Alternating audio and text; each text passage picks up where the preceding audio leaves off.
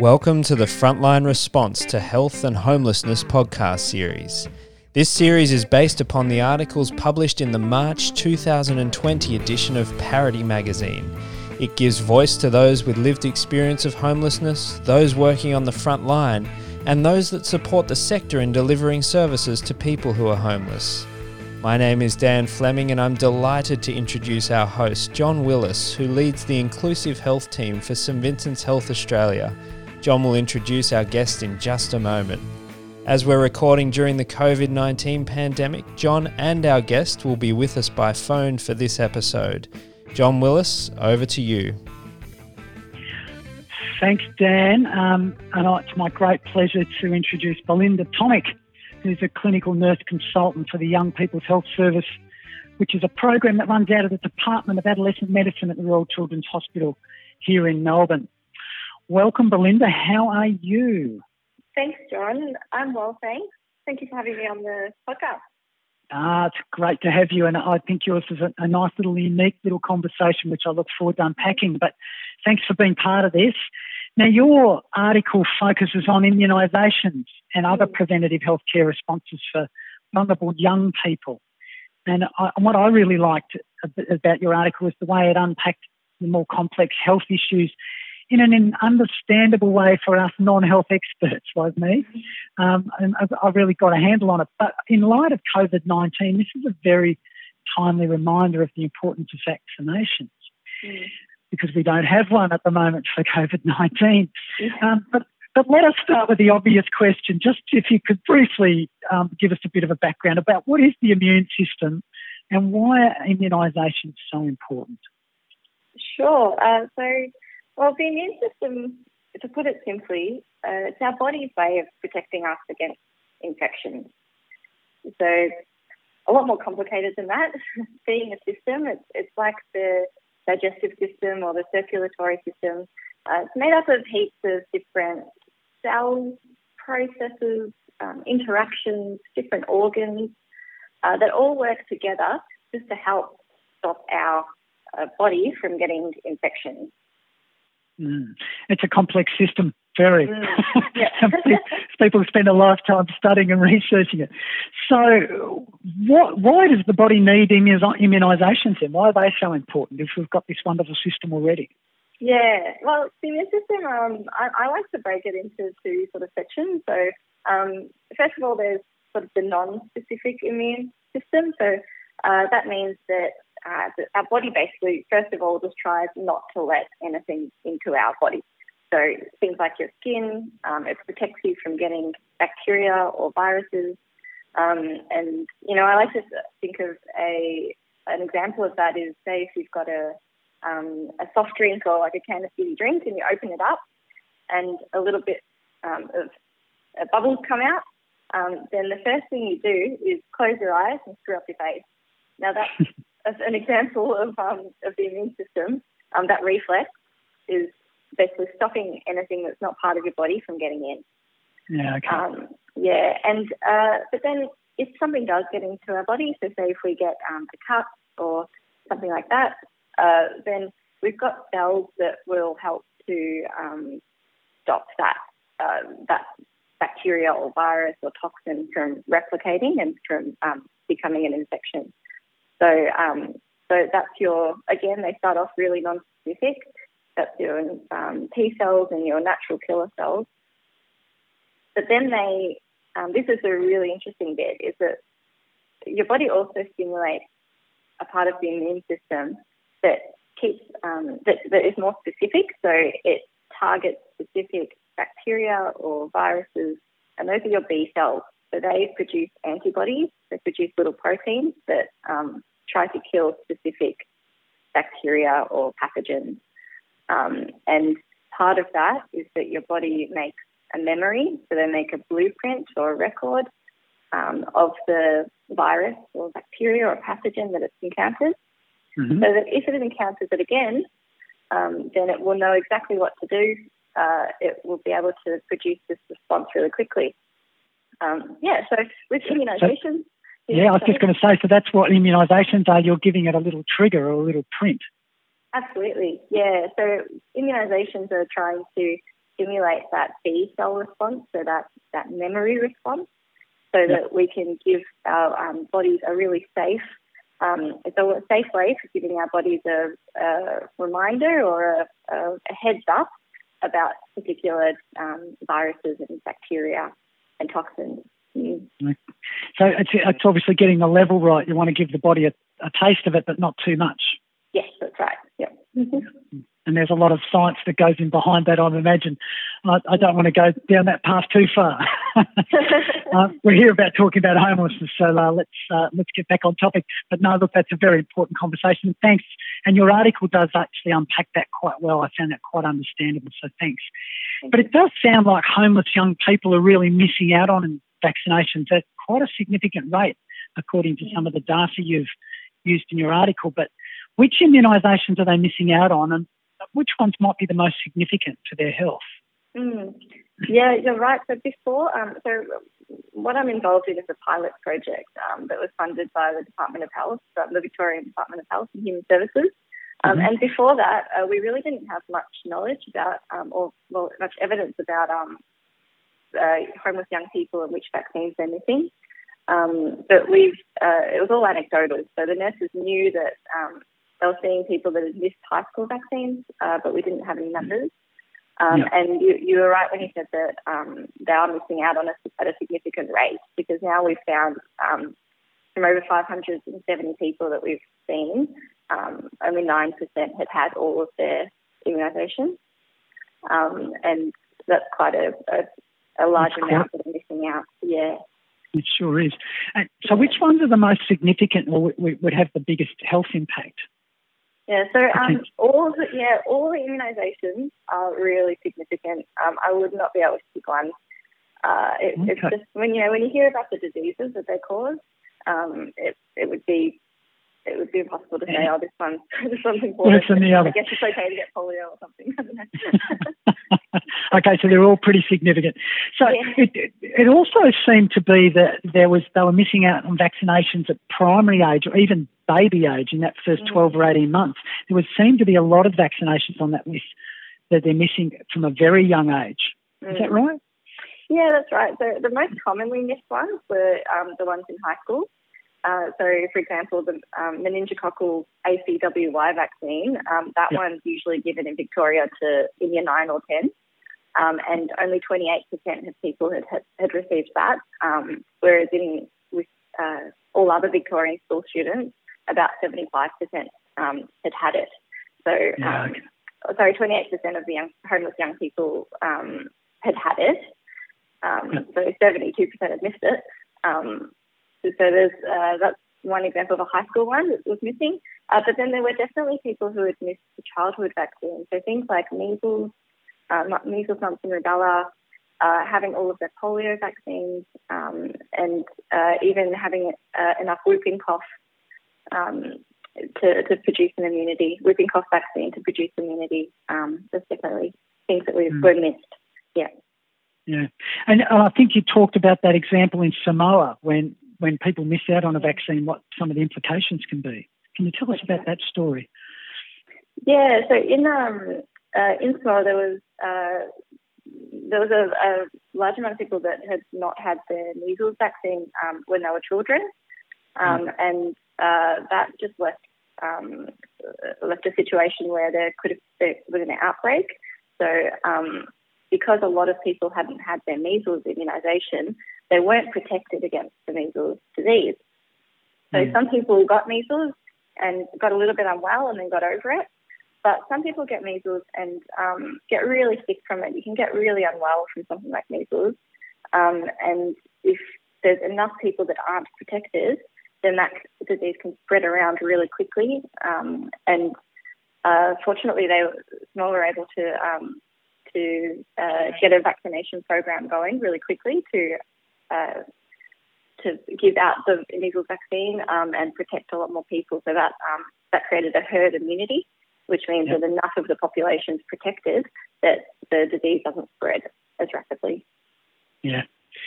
Well, let's come back to your particular service and the program that you've been operating. You've talked about an effective way to do this is through this co-location approach, so not setting up an independent or separate service, but co-locating with other youth services. Can you tell us how that may have improved the uptake and, you know, your access to young people to try and get to the people you wanted to work with? Yeah, I think the co-location was key to the service. So that was part of the proposal of the project. The pilot project was to say, well, we want to be where the young people are, and that comes from that idea is not a new one. It comes from the Burdekin report back in the 80s, which was a Royal Commission into Youth Homelessness, that said that recommended that youth-specific health services should be located where the homeless young people are. And the Young People's Health Service was established 29 years ago, following those recommendations. So now the Young People's Health Service is located is co-located with front yard youth services, and that's an access point for young people who might need housing or other youth services. Yep. And a big part of our project was not only offering vaccines there, but also or to continue offering vaccines there, but also to do outreach. So we did outreach, or we're doing outreach to youth refuges, to some of the flexible learning centres, secure welfare, and some other services as well. Oh, fantastic. And it is, in some ways, this whole Parity magazine is focused on this connection between health and homelessness. And in some ways, your particular project clearly shows the benefits of bringing health to where the homeless outreach services or an access point for homeless young people, in this case, are coming to and provide the health service there instead of saying you've got to come down to the hospital. So that I think it's a fantastic model. So well done. Thank you. So the next question I had, and look, we've asked everyone on this podcast series this one, but I'm very interested in your response to this. But as we're in the middle of the COVID-19 epidemic, and a disease with no vaccination at present, and it's potentially likely to change the way we relate and provide services into the future. But what do you think the impact on the population you're caring for will be with COVID-19? What do you see is where this is going? Yeah, well, I think we can already see a huge impact on the homeless population generally, and specifically the young people that are homeless or at risk of homelessness.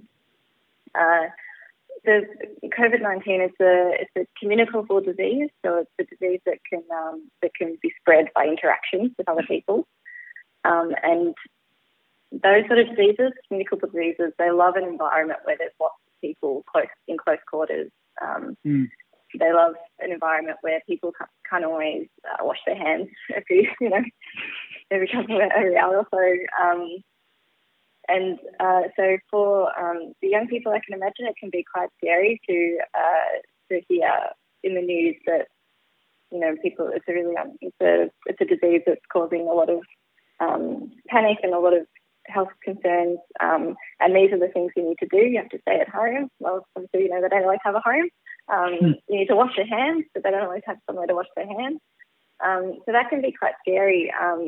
That I see, and I can see that services are responding so quickly and so flexibly, which I think is really great. Some of the refuges that I've been to so far have put in place some great measures to help reduce the risk of the communicable diseases generally from spreading. When we sorry? Yeah, go for it. Keep going. Yeah, well, when we part of the Young People's Health Service, so what our aim is to advance the health of young people who are homeless or at risk of homelessness. So what we really do is to push preventative health. We try to talk to young people about what they can do within themselves to prevent their risk of getting diseases and spreading diseases. So we try to just speak to young people about things like reducing smoking that can, have really great outcomes for them. Things like not sharing cigarettes. Yes, not sharing cigarettes. yeah, because that's something we do see quite a bit. Sharing cigarettes or finishing cigarettes that other people have dropped, things like that. It's not the safest thing to be doing right now. Not ever, but probably now is the worst. What about having relationships? How do you start a relationship in this environment? It must be challenging. It's hard when you're 1.5 metres away from you're trying to impress. Yeah, I think that the young people that we see, they're so adaptable, so resilient. I really believe that they're online, talking online, gaming, stuff like that is a really great way to keep keeping contact with your friends and not feel so isolated, and just maintaining that. If you go out, for a smoke with a friend, then keeping that distance if you can. So trying to stay that 1.5 metres away, or not trying to direct your speech in different directions. Maybe. Also, sorry, keep going. I was just going to say, we also started talking to people about getting the flu vaccine as well, and most people are really keen on that. Yeah. Yep, no, definitely do that. I've just had my jab today, and it's a good thing. Working in the healthcare sector, it's pretty important. I was just going to say, I'd imagine young people are probably a lot more well-versed on social media and being connected electronically than older populations, so maybe they're better set up for this kind of world that we're in, whereas I'm pretty sick of social media. Not that I was a great expert at it to start with, but there's so much information comes past, and I think maybe young people can handle it better. Yeah, I've definitely learned a few things on this job, and how we can, like, we send out email reminders to people to tell them when their next immunisations are due. And when I first started working as a practice nurse, we were sending out letters in the post. So that's just one example of where technology is actually really helping. Great. Well, look, we're coming to the end, Belinda. So one of the questions again I like to ask each person I'm chatting to is about what isn't a story or an encounter that you've had through your working life or your personal life that inspires you to keep wanting to make a difference in this area of homelessness? Well, look, this project, as I said earlier, it was a pilot, so we didn't really know how it was going to go when we first started. It was all sort of just on the clinical nurse consultant and the nurse practitioner that I work with put together this idea that it could be a good area to develop.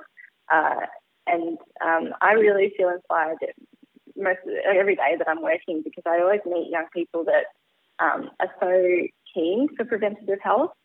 I think a lot of the time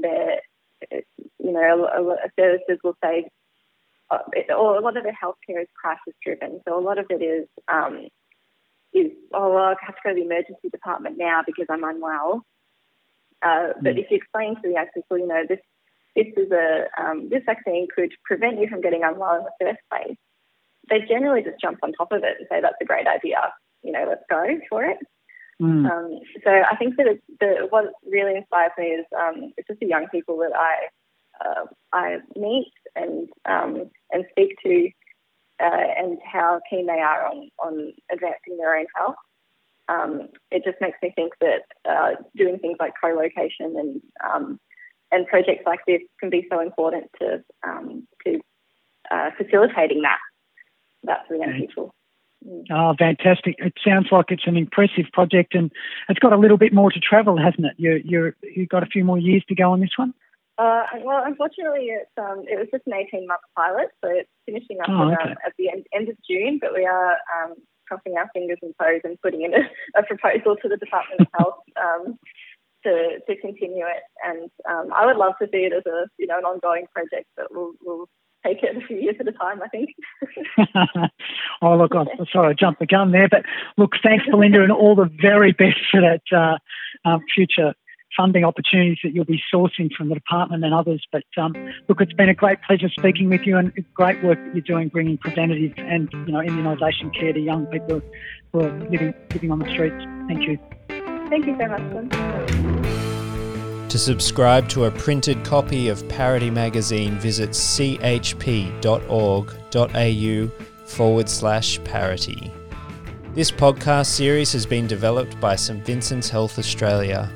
For more information about St Vincent's, visit www.svha.org.au. The music track for this podcast is called Slow Burn by Kevin MacLeod, host of incompetech.filmmusic.io, and is licensed under the Creative Commons 4.0 by Attributions license. This information about our guests and more can be found in the text under the podcast description. Thanks for listening.